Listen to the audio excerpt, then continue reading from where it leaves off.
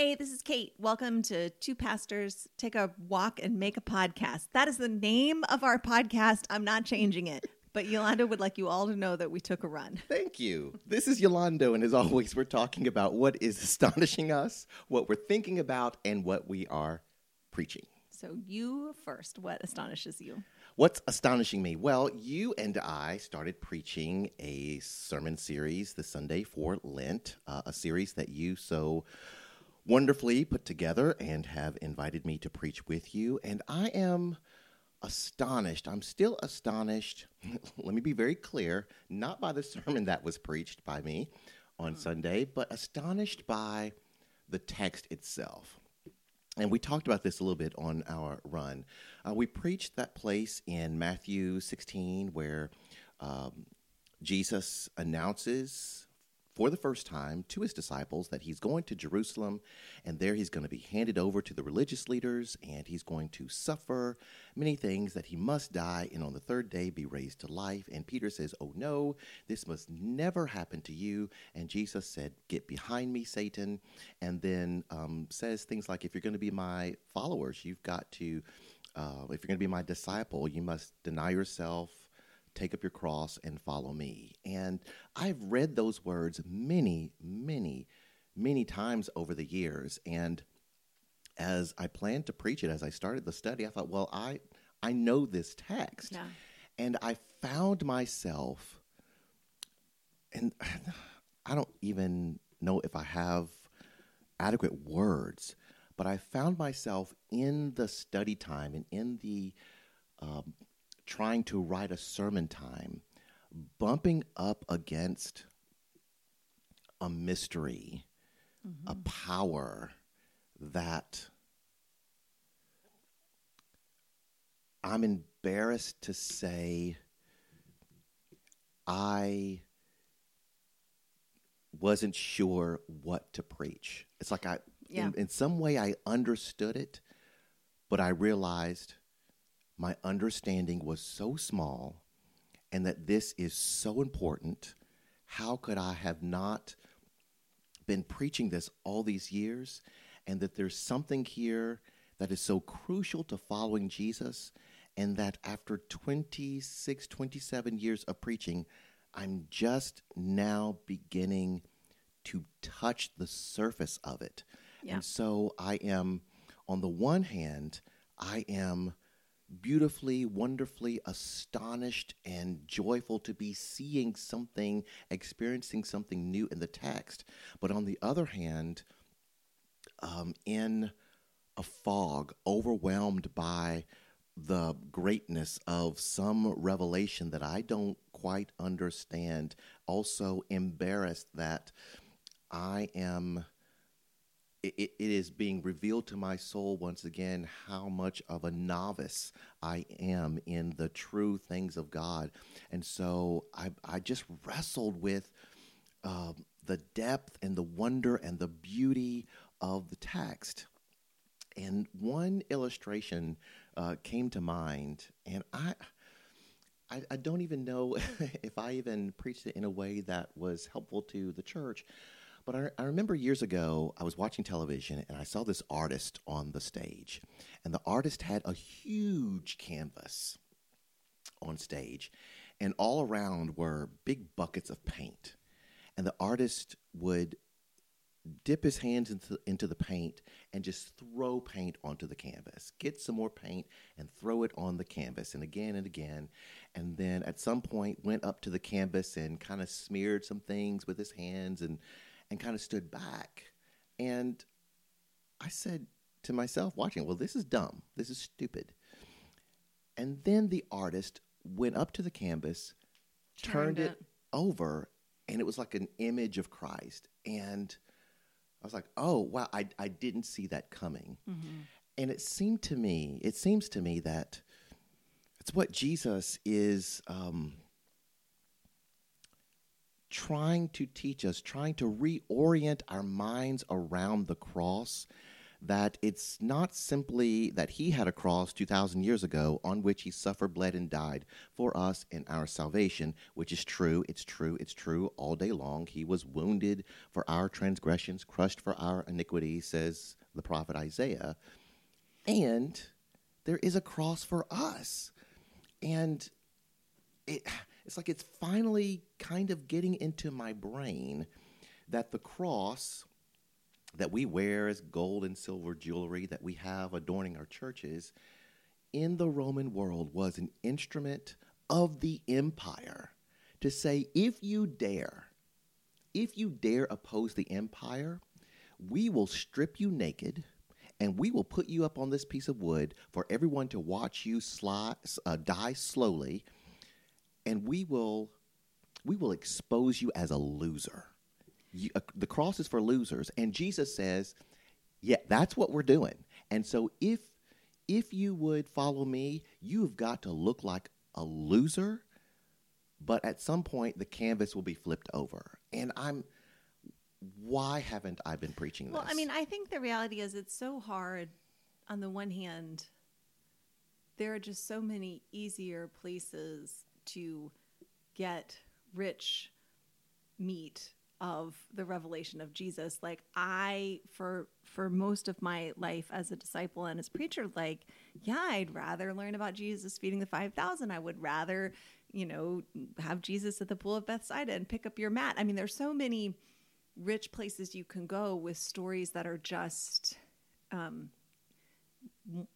more pleasant. And yet the Apostle Paul says to one group of Christians, know nothing but Christ and him crucified. Yep. So like, I get it. And I think most of us were sort of taught early on, like a theological sentence. I mean, much like the one you said, right? Like he was wounded for our transgressions and wounded for our sin. I would say the preposition translation is wrong. It's not for, but by, but whatever. Not actually whatever, because I think it makes a big difference in terms of if we are taught, as most of us in America are, some version of substitutionary atonement, this idea that God is very offended by the sin of humans and somebody has to suffer for that. And so because God's also a nice guy, he decided to take the L for us in the person of his son. And so now God's not offended by our sin, so we can just sin all we want. And I mean, like, it's just, we've been taught some like theological plug and chug math formula so that we don't have to behold the cross, and so that we can use the cross, if anything, as sort of a like demonic panacea, so that we don't have to tremble at the brutality and brokenness of the world and our own complicity and participation in it. And I think that's what's hard. And also the cross really is dangerous to the powers and principalities of darkness. Like most of us are complicit and participate in systems that we know wreak death because we can't conceive of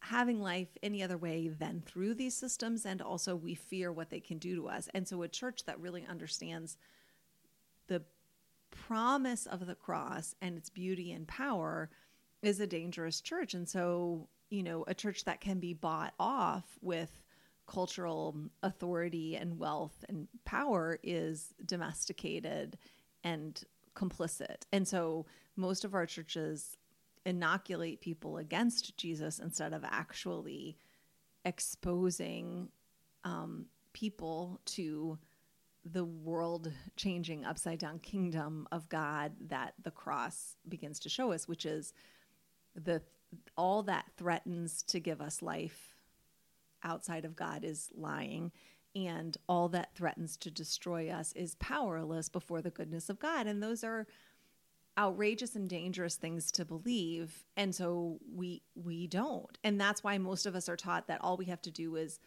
believe in the cross, but not actually carry it. And if we are taught to pick up our cross, and we are taught actually terribly, we're taught that picking up our cross and following Jesus means enduring without complaint the brutality and suffering of the world and accepting it as if it is from God, as opposed to risking suffering that comes to us when we challenge the world that is, because we know what the world has become in Christ. And so, you know, we say a lot, like, the devil's good at his job. And one thing that has happened is that we've been taught to look at the cross and not see it. And so I think that's, and when we're going to talk about theological education today, and that's definitely the case in formal seminary training.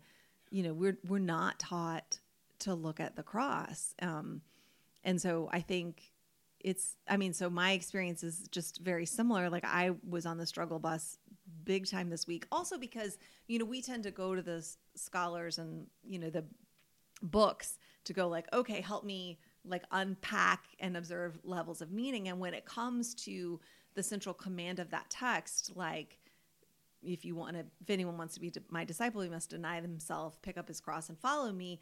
There's not a whole lot that the scholars have to say to that, because the question then is, like you alluded to, like we've all been taught, like the cross is something that Jesus did for all time. And so, you know, this idea that we would participate in the deliverance of the cosmos through using the cross as a tool, instead of a tool, not, you know, the ability to endure without complaining, which is, again, the way that the powers and principalities of this world have blasphemed and co-opted the cross in order to protect their own power and systems, right? So you tell enslaved people that enslavement is your cross to bear. So just bear it and don't be vengeful, don't desire anything else. In fact, accept it as a good thing. That's what it means to pick up your cross and follow. That is not what it means to pick up your cross and follow. But correct. And this is the last thing I'll say, like, I think I can look at the cross and I can say really clearly, I know what I don't think. Like, I can look really clearly and say that is I think a yes. blasphemous, a dangerous, or just an irrelevant understanding of the cross that doesn't touch the glory and power of it. But I have a really hard time articulating clearly what I think the cross is. And I think it makes sense to me, like, it is the glory of God.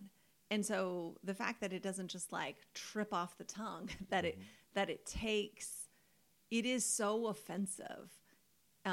It is a stumbling block.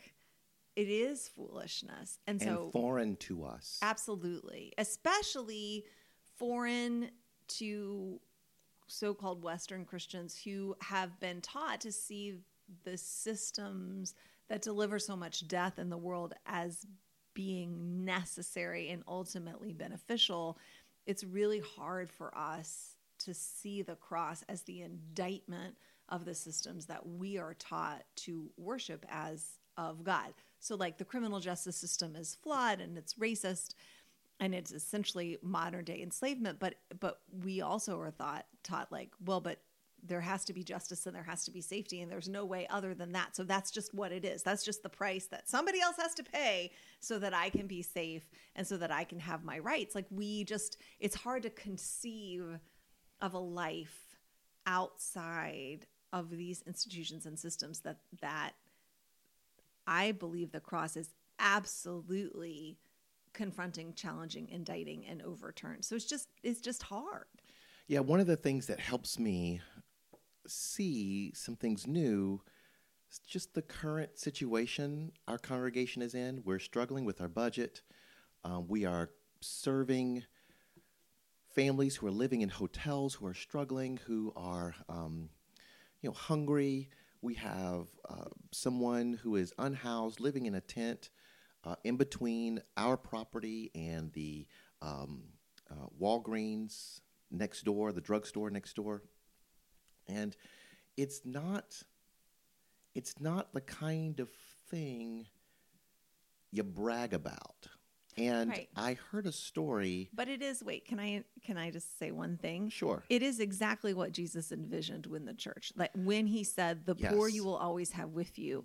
What he meant was not sucks to suck. There's always going to be poor people in the world. Get over it. It doesn't matter. What he meant is, no, if you are following me, you are always going to have a community that centers, includes, and is in close proximity with the people who are being crushed by the organizing systems and institutions of the day. And for so long, that is not what the church has been or what the church has sought or had.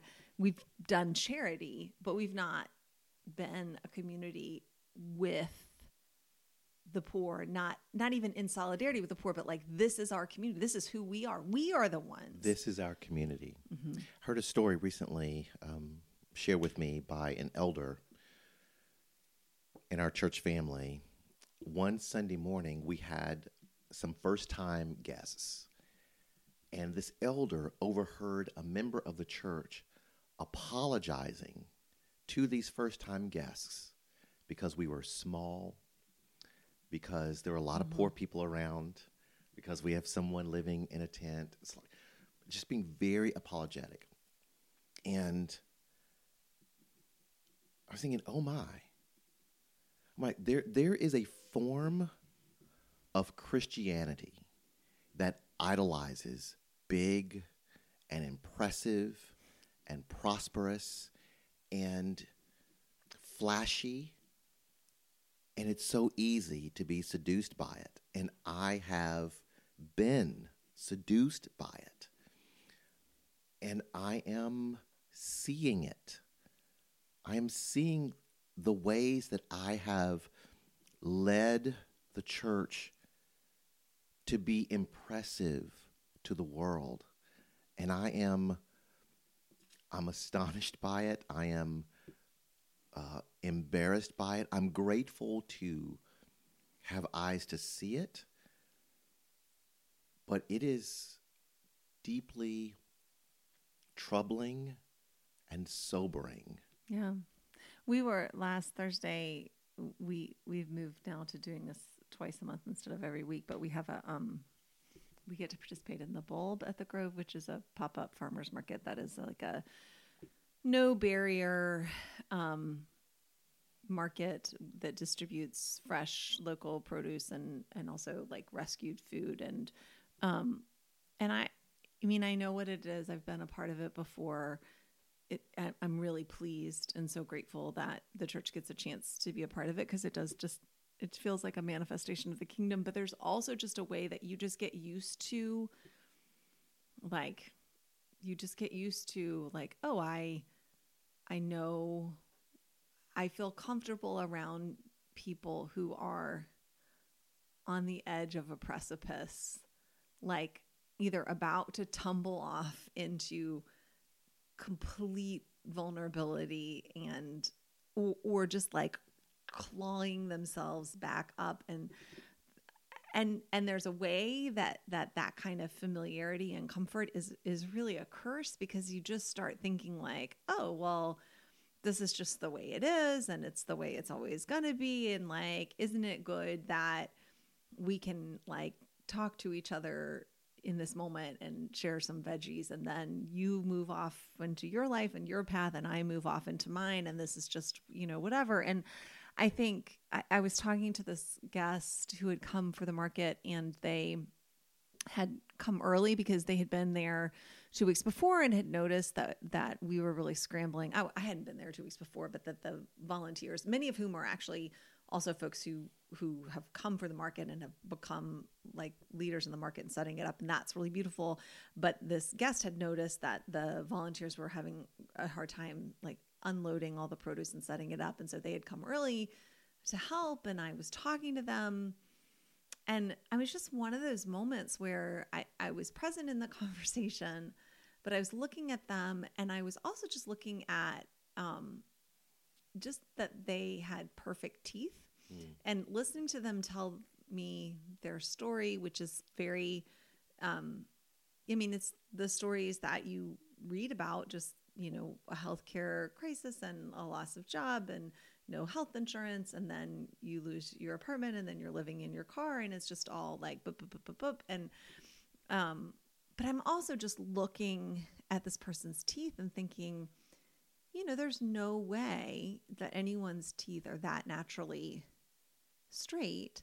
So this is a person, I mean, I'm just conjecturing, but is a person who grew up in a household where someone gave this person braces, right? And again, I just feel like we have this sense that, I mean, I hate it. I hate that I think this way, but it also can just recognize it like sinking into my psyche that, people, if they are being crushed by these systems, in some way it's because they were born into a great disadvantaged position, or they have, made choices that have forfeited them, just sort of basic stability. And, again, I find this way of thinking abhorrent. I consciously reject it, but I also know that unconsciously it shapes the way I see the world. And it's one of the reasons that you can just like lay your head down at night and go to sleep and just sort of feel like, well, all these systems aren't so bad. And like, basically the people who are being crushed by them are just like, generationally unlucky, or have made a choice that have, I mean, just, it's all lies. It's all terrible. But I mean, just really struck me this day that like, why am I so comfortable living in a world where some people, I mean, and this person was just so like beautiful and articulate and kind and helpful, and talking about like so grateful just to say like, you have no idea what it means. Like, I don't have a refrigerator, so I can't get very much, but like to be able to get a baguette and to be able to get some brie and to be able to just have food that is not just to keep me alive, but it just nourishes me. Like it just, and what they said is it makes me feel human.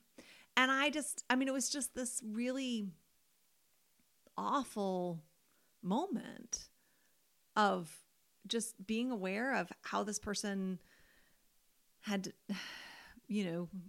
perform gratitude and like, I'm not a threat. And and also that like a ministry that our congregation can only find the time and energy to be part of twice a month should not be one of the only places that a person finds something that makes them feel human in this world, right? And I mean, but we've just become so just like comfortable with the great like brokenness of a world that was made for shalom and mutually interdependent flourishing. And we feel like, well, as long as I have the right opinion about it, or as long as I have the right political position about it, like then I've done my part. And, and I understand that it's not, my role, obviously, to save the world or anyone else, but also I think it is our, my friend Stephanie was preaching at the Grove a couple weeks ago, and she referenced King's quote about like, sometimes I'm going to butcher it, but like creative maladaptation to this world, right? Like we both have to be able to walk confident in the power of the cross, but the power should make us maladapted to the brutality of this world that we are just so easily convinced is inevitable. I mean, if we can't be convinced that it is just, we can easily be convinced that it is inevitable. Even people who say and mean, I believe that Jesus is the Son of God and that God has raised Jesus from the dead, and yet just feel like, well, this is just the way the world is, and there's nothing anybody can do about it, so let's just toddle along. Anyway.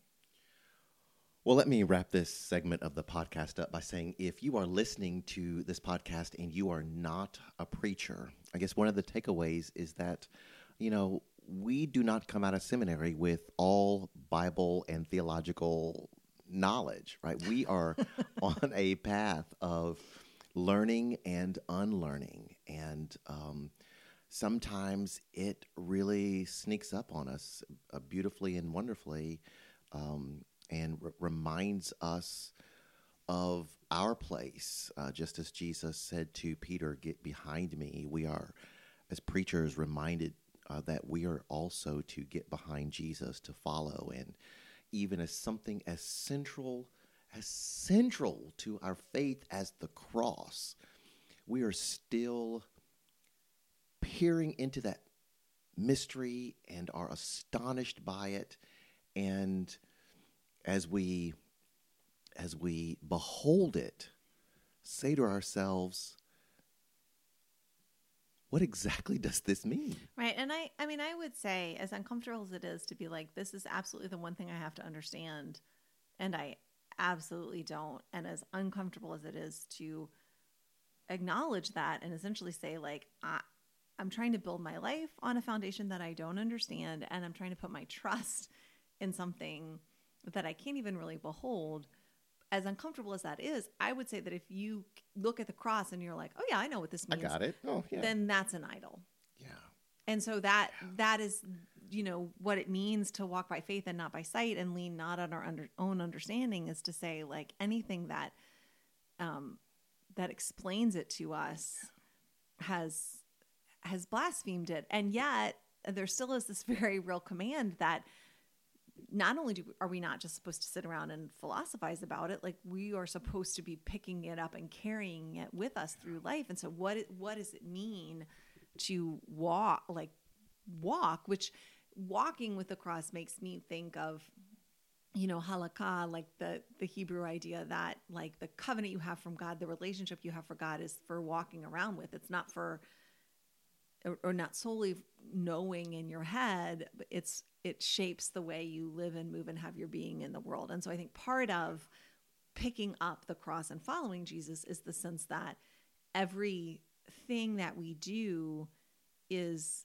shaped by the tool we have in our hands, which is the cross. And I think if all you've ever been given is, like, sort of a vaguely divine child abusing theology, or told that, like, well, your experience of the cross should be to feel really, really bad, like feel really guilty, or feel really sad, or feel just internally kind of benignly enslaved by debt and gratitude, like, all of those things are I think not even a shadow of actually the cross.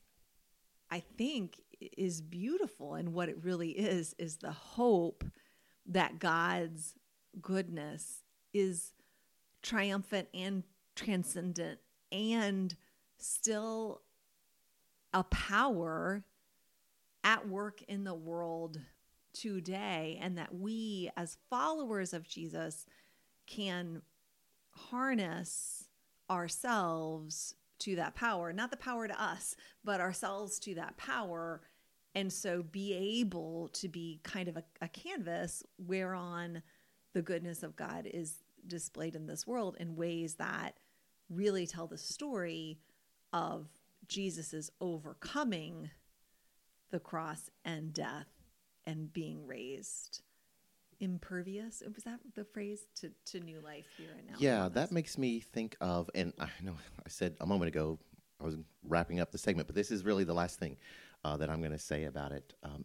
What you just said reminded me of that old hymn from the Middle Ages. And there was a lot of bad theology coming out of the Middle Ages in Europe, but there were these mystics who did have some amazing theology of the cross.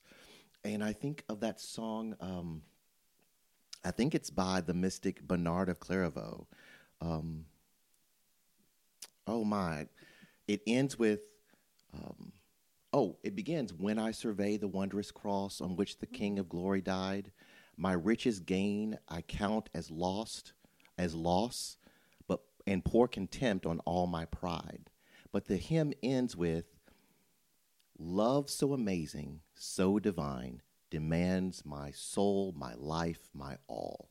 And I think that's what you were saying when it comes to giving ourselves, harnessing not the power for us, but us for the power of the cross. And to be clear, and I think this is another thing that contemporary theology gets wrong about the cross. The cross is not transactional. It's not Jesus saying, I did this for you. Now you pathetic little ingrates owe me everything, right? It's not transactional. It is a free outpouring of transformative love that is given to rescue and redeem us, but does not exact a payment. I mean, it is not of this world, but of the kingdom. And so I think we would say, if we truly see the cross, it's not that we then are going okay, well, I want the salvation that it unleashes, and so this is my payment, my life, my all. It's that we say, there's nothing else that I want to give my life to. Because you see that this is true. This is the reality. It's beautiful. It's what you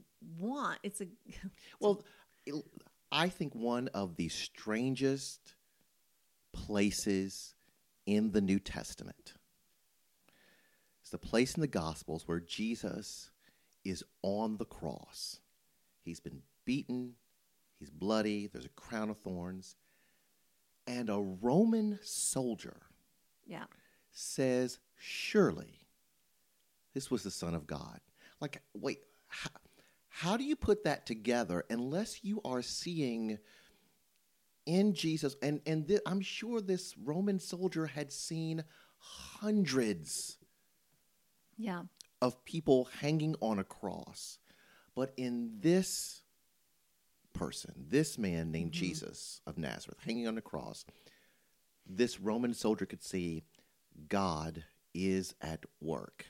That is, and if you can see that, then that means something about the powers and principalities and systems of injustice in this world have been exposed as frauds. Right. And I think to that story is really important because, I mean, either you can see it or you can't. And that soldier, I mean, I would say it is the grace of God manifested in his ability to see it. There's no explanation for it, much in the same way that there's no explanation that Jesus just walked by some dudes on the beach and was like, follow me. And they're like, well, okay.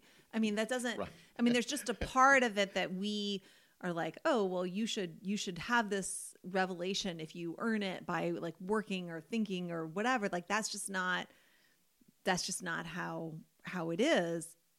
So it is this manifestation of grace, and it is this clear sign to me, manifestation of the truth that God is not a respecter of persons, and that it's not that the systems we're a part of are you either get it because you're worthy or you don't get it because you're not. And you would say, oh, well, the people who were part of the system that crucified Jesus, they're unworthy and they don't deserve to see whatever. And God's redemption is just destroys that binary kind of thinking that creates all of the destruction in the first place. And, anyone who is made in the image of God is worthy of receiving and seeing the glory of God. So it's just this grace that's beyond explanation and really offends us. And also, I would say, Jesus is very clear that, if you seek, you'll find. If you knock, the door will be open to you. And so if you don't see the cross, I mean, the first step is to say, okay, I don't see it. If I'm really honest, if I'm not afraid of a lightning strike, then I can come into my faith community and be like, I don't get it. Why did Jesus have to die? Yeah. I don't like the theologies that I've been taught about the cross. It makes God seem like a monster. I don't understand how this worked. If it really destroyed the power of brutality, then hello, look around. It seems pretty.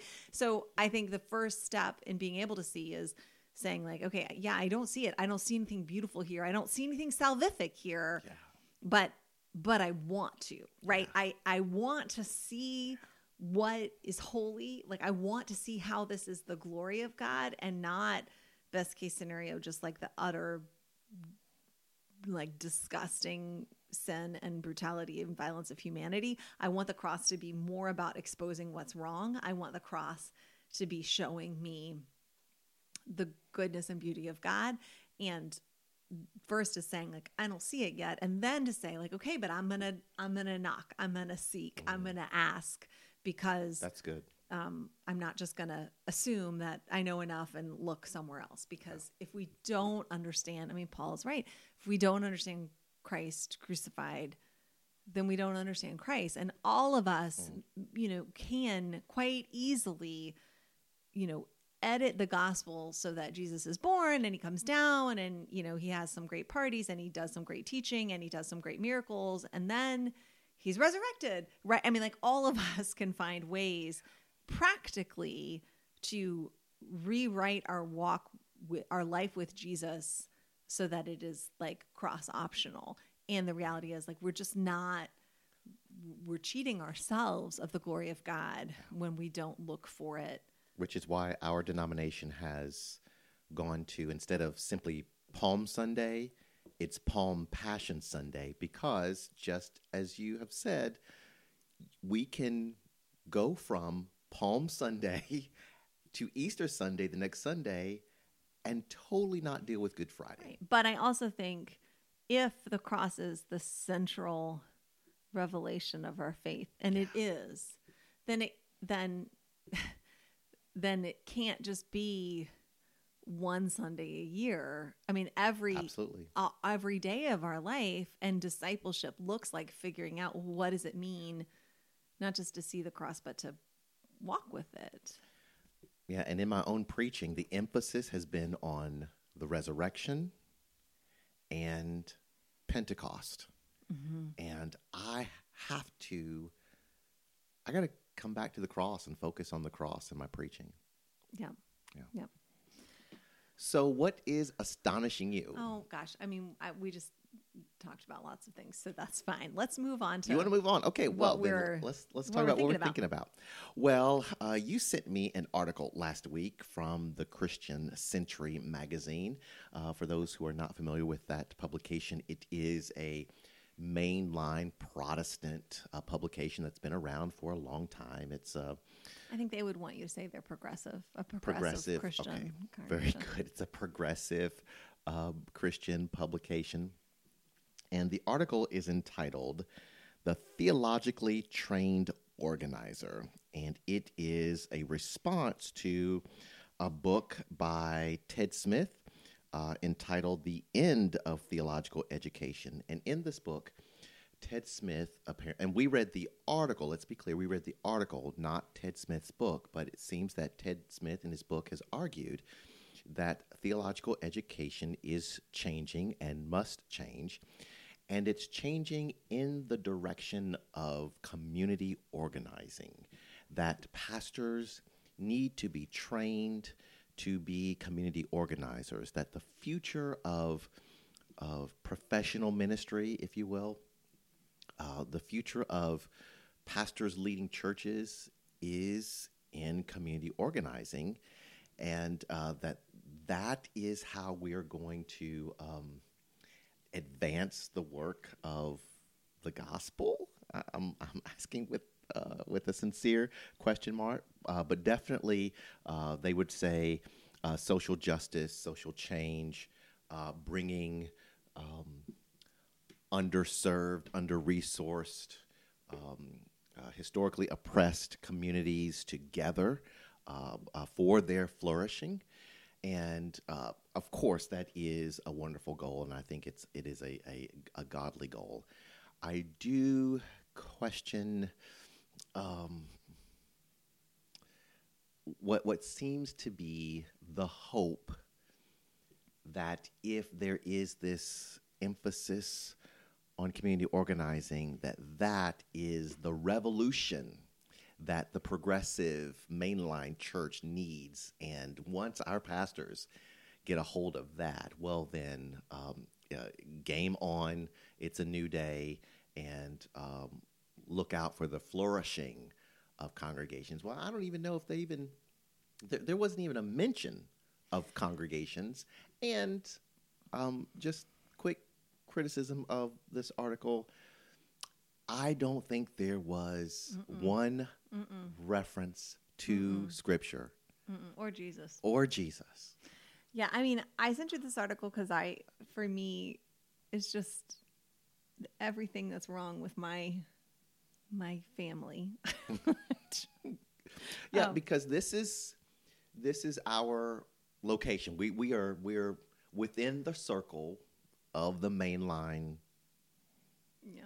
And church. and I mean, I would say to set the scene, like, I am not an activist, but I do think that there is significant overlap on the Venn diagram between, I mean, being not just a pastor, but a follower of Jesus and public We're called to be activism. salt and light. Right. So I do think, and it's funny because I read this article the day after I had been at a city council meeting for 4 hours the night before. So I do think that, being publicly Christian is part of everybody's call as a disciple of Jesus, not just pastors. All of us are called to be truthful about what it looks like to live out our own values. And a lot of times our own values will bring us into conflict with things that the wider culture, which in many places claims to be the inheritors of those Judeo-Christian values, and says this is righteous or this is good enough. And it's important to just say, like, actually, no, like, this is evil, this is wrong, there's a better way. And I'm not saying that I'm it. Obviously I'm not, but I do really believe that if you center your life in the gospel, in the cross, you often will end up in the public square saying no loudly. But this article made me deeply frustrated, partly because we've said this a lot. Like, I feel like there's this huge fundamental misalignment with mainline Protestant seminaries anyway, that they just don't exist to serve local churches. Like, they just don't. Like, that is not why they exist. And that makes me crazy, because I think that seminaries exist to prepare and train people to serve local congregations. And so if people in seminaries don't care about local congregations, then they obviously can't train and equip people to steward them, grow them, flourish them, right? And so if the local church just becomes like the seed corn that you mine so that you can go do important gospel things other places, like, that's just really problematic. And I just think it's wrong. And it's just funny because it's not that you'll go to seminary and you'll get taught, things that, it's not that they're not relevant to the life of a pastor, because they really are. Like, you will be taught theology, and like, I'm not wild about theology, but I understand what damage bad theology can do. So you'll be taught theology, you'll be taught church history, you'll be taught, how to do biblical study, which obviously I think is really important and critical. You'll be taught how to preach, you'll be taught how to lead worship and how to give pastoral care. So you're given tools, but no one is really thinking at all in the mainline church. I do not think this is true for the evangelical church, but in the mainline church, people are just not thinking about, like, well, what is a local congregation, and what is a flourishing local congregation? What does a faithful church look like? I mean, I think, for one thing, if anybody were thinking seriously about what does a faithful local church look like, then you wouldn't have pastors feeling like they needed to apologize because their churches were small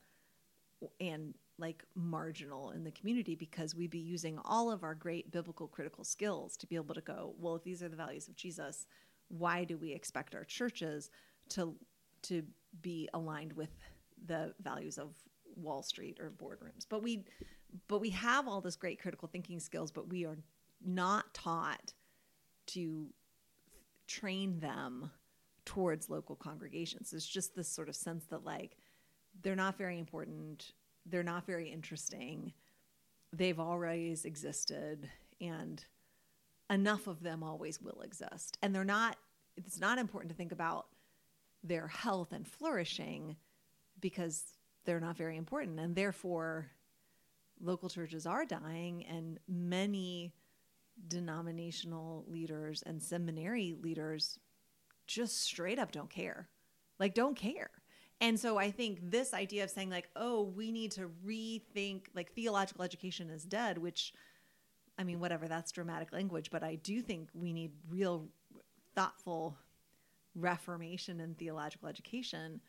But the idea of saying like, okay, it needs to be focused on community organizing, I'm like, I mean, or it could be focused on congregations, which, by the way, are communities that are making disciples of Jesus Christ, who then trickle out into all institutions, all, the marketplace and the military and the civic government and the neighborhoods and everywhere else, bringing this peculiar set of values and way of walking in the world that is both offensive and deeply attractive and ultimately transformative. But because we don't see the local church, so we have to think of like, well, let's remake theological education so it can be relevant. Oh, I know. Let's do what the moral majority tried to do 40 flipping years ago and train people to be intentional about grabbing political power. And I mean, I understand this is maybe not a generous read of the article. And I think we want to say again, we did not read Ted Smith's book. We read Aaron Stouffer's article about Ted Smith's book. But I think the truth is that I understand that community organizing is about understanding power and applying it in intentional ways. And I definitely think, like, big Ched Myers fan, like, I definitely think the gospel is power. Like, I believe Romans 1, like, the gospel is power. I think that's true. And I do think we need to be intentional about how we use the power of the gospel. What I don't think we need to do is go and seek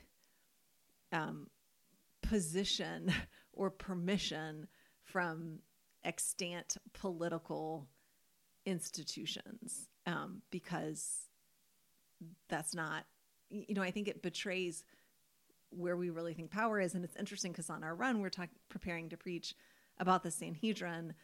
And, the Sanhedrin were an elite institution, organization of prominent religious leaders and scholars in Jesus's day who had a symbiotic relationship with the political, quote, secular power structure of Rome.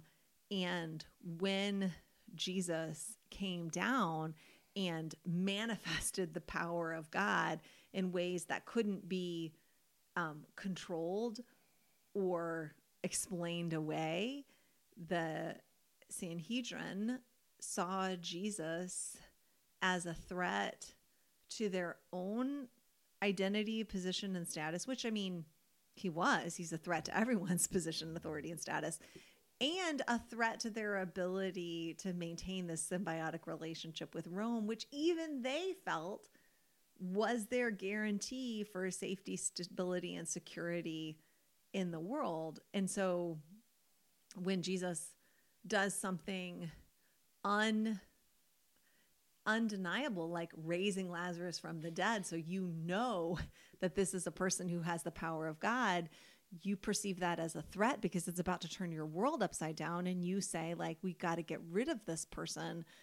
And, the most generous way to read it is to say it's going to make Rome come against us and overturn our way of life. And I can be sympathetic all day long to Sanhedrin because I'm basically unwittingly a member of it. But I do think the reality is what that fear betrays what you really worship and what you really believe in, which is, yes, I feel like I need the power and approval and protection of Rome because ultimately that's where I think my peace and stability in the world comes from. And I can sing about God, talk about God, make my money off of running my God business. But at the end of the day, to stake my life on God's ability to be righteous on my behalf, like #no thank you. I want something I can depend on. And that's Rome.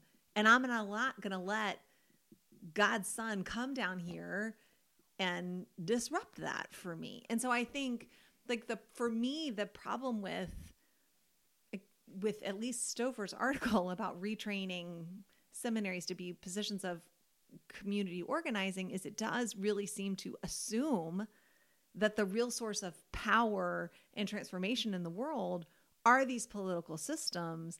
And I believe that we need to participate in them faithfully. We're not, I don't believe in building a bunker in the woods and trying to be a like independent survivalist. Like I believe that we are called to be salt and light in this world. And so I believe in participating in them, but I don't believe in believing in them, right? Like I will vote in the next election. I have an opinion about what is the worst outcome, but if it goes, quote, my way, I'm not going to be relieved. And if it goes, quote, not my way, I've grown enough that I won't despair, because at the end of the day, I'm trying to allow grace to reshape me enough to say that my trust lies in the maker of heaven and earth, who is not on the ballot. And so I'm still going to participate, but from that place, so that means when you say, I'm going to walk into the public square and say this truth, and people say, well, if you say that, I'm going to unleash all of our force against you, or that's going to cost you everything, and say, well, I'm going to say it anyway, because this is not my ultimate sphere of authority and honor and worthiness. This is the place where I am showing up to swear my allegiance to God. And ultimately it's why, like, I know this will, I don't say this to be controversial, and I don't say this to cause people any pain, but like, I can't say the Pledge of Allegiance to the flag anymore because I don't. And that's not because I hate America, and that's not because I don't have like extreme reverence for the sacrifices that people have made and do make, and all the ways that I've benefited from it. And I honor the purity of heart that so many people have devoted to the cause of America. But I don't pledge allegiance to anything but Jesus. And the fact that I was given a faith that let me think that I could pledge allegiance to a symbol of one nation, and that had not, like, there was nothing troubling about that, says a lot about how deeply colonized my exposure to faith was, and also that Jesus is sufficient even in the midst of that. The gospel will get us everywhere we need to go, which is to the feet of the risen Lord, who will lead us beyond what we've been given and where we are. Yeah, here's what I think is helpful in considering community organizing for pastors. Number one, I think it is helpful to think about the outward focused nature of the church. Community organizing, by definition, is looking outward into the neighborhood, the surrounding community, not simply a myopic internal, family. It's just us having our church dinners and our Bible studies, and that's it. And we there's kind of a wall between the church and the community. So I think that is helpful. That is good and right and holy. I think the other thing that's helpful, and this is something that you and I have talked about for years, and that is the deficit that we have as pastors when it comes to being trained as leaders. Yeah. Right. So community organizing is in many ways about leadership. Great. The problem, from my perspective, and you've touched on this, you've said a lot of great things about this, is that it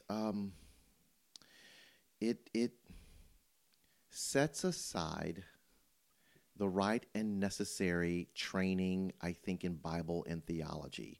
You and I have a friend, mutual friend, will not say her name. She's right now in seminary. She is in her second semester. And in her second semester, she has not yet taken a Bible or theology class in one of our seminaries. Right. Now, that is highly problematic. That is disturbing to me. But she's taken some community organizing, right? That is a problem. Right. Well, and again, it's about the needs of the institution being put before the needs of the students it ostensibly exists to train, and certainly the needs of And there's churches. a place in the article where the writer says that they held some event on the campus of Vanderbilt Divinity School with 100 pastors and religious leaders. Like, what do you need? What would be helpful? And they said, okay, we have enough Bible studies, right? So let's talk about that. One of the things we mainline Protestants are not known for is the clear presentation of the gospel. We are that's not normally our jam. That's not our reputation. If we were talking about the evangelical church, yes.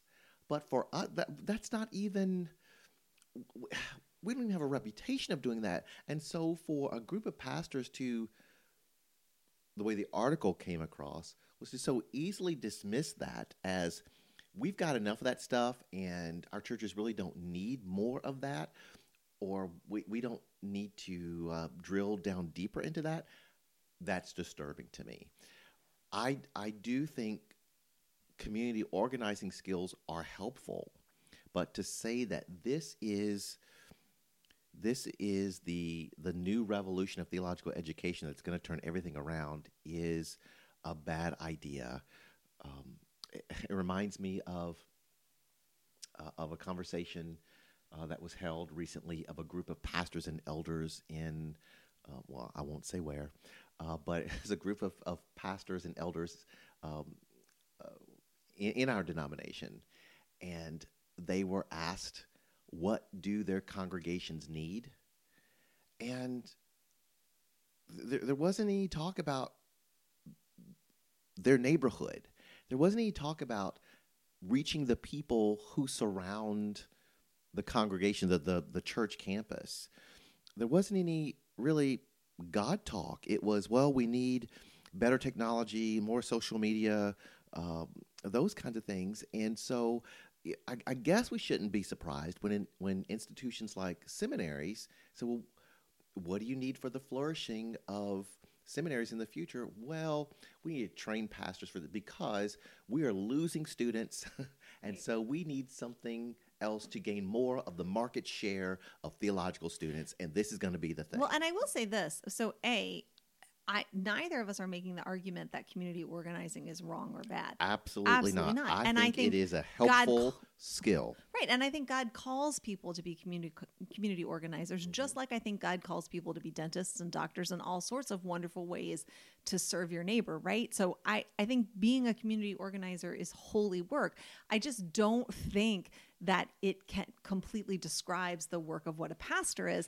And I would just say this, like, I think what's interesting about a community organizer is that because at least within the mainline tradition, we have this deep sense of discomfort and distaste around evangelism. So we would never say like, hey, we need to reach our neighbors because we want to share the life we found in Jesus with our neighbors. Yes. We're like, we can't do that. But when we impose the framework of community organizing, then we're like, oh, well, I will reach my neighbors to organize with them for political power. And again, it just betrays what we really think, where we really think power lies, which is within the political system and not within the kingdom of God, which we understand as like theoretical and abstract, or something we can build with political power, as opposed to what God is doing in the midst of us that we are either yielding to or resisting. And so I think that to make disciples in its essence, when that's done in a healthy way, of course it's going to create community, and that community is going to be organized around the gospel and the presence of the resurrected Lord.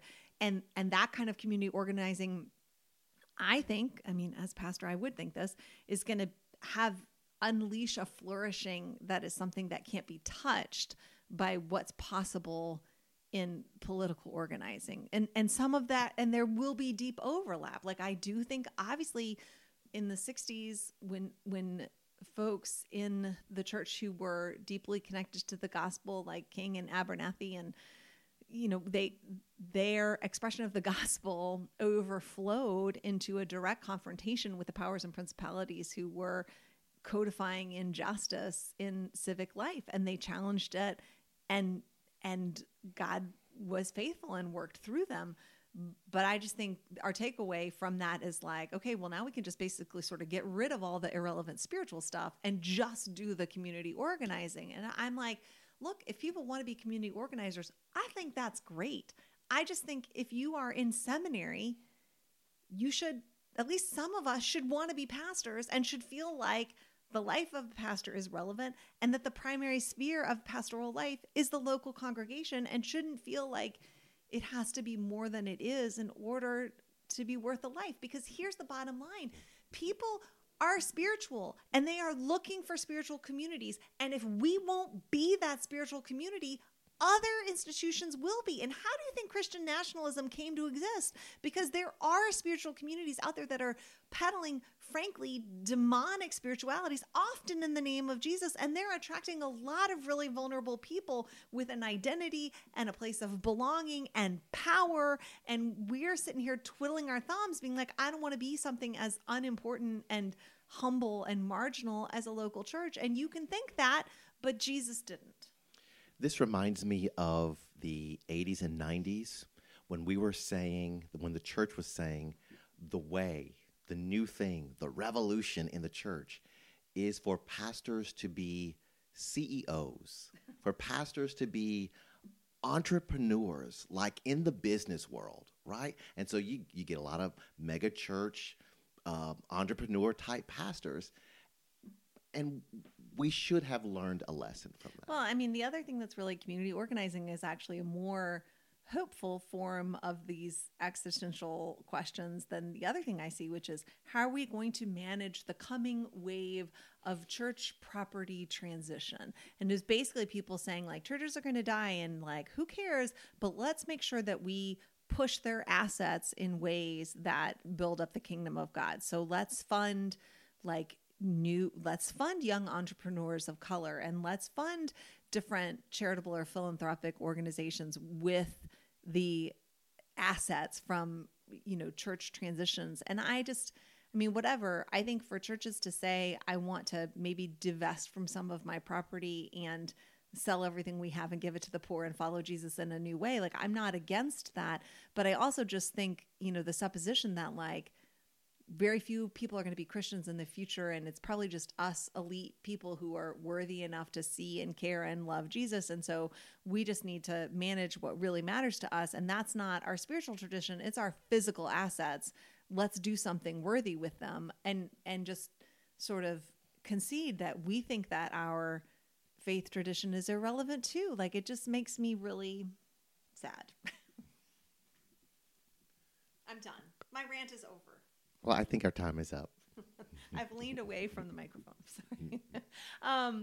Thank you very much for listening. I really hope we haven't gone too far. We might have gone too far this week. We might have said too much. Too far? No. It's possible. It's inevitable. It's going to happen sooner or later. It's already happened. It'll happen again. But thank you for listening. And if we're still here, we'll talk to you next week. In the meantime, you can check out what God is doing at God's Church, Derita Presbyterian Church. The website is deritachurch.com, DERITA. They worship at 11 a.m. You can check out Eulando's old messages on the Podbean website. Look for the Derita Church podcast, or on their YouTube channel. You can find the thumbnail is one of the stained glass windows. It's a dove coming down. Spiritual power. Look at that. And if you want to find out more about what God is doing in God's Church, the Grove Presbyterian Church, our website is thegrovecharlotte.org. You can find the Grove Church podcast and YouTube channel on YouTube and wherever you get your podcasts. Wherever. Our thumbnail image is the tree. It's green tree. It has roots. We gather for worship at 10 a.m. and it'd be great if you wanted to join us. So thanks for listening. We'll talk to you next week.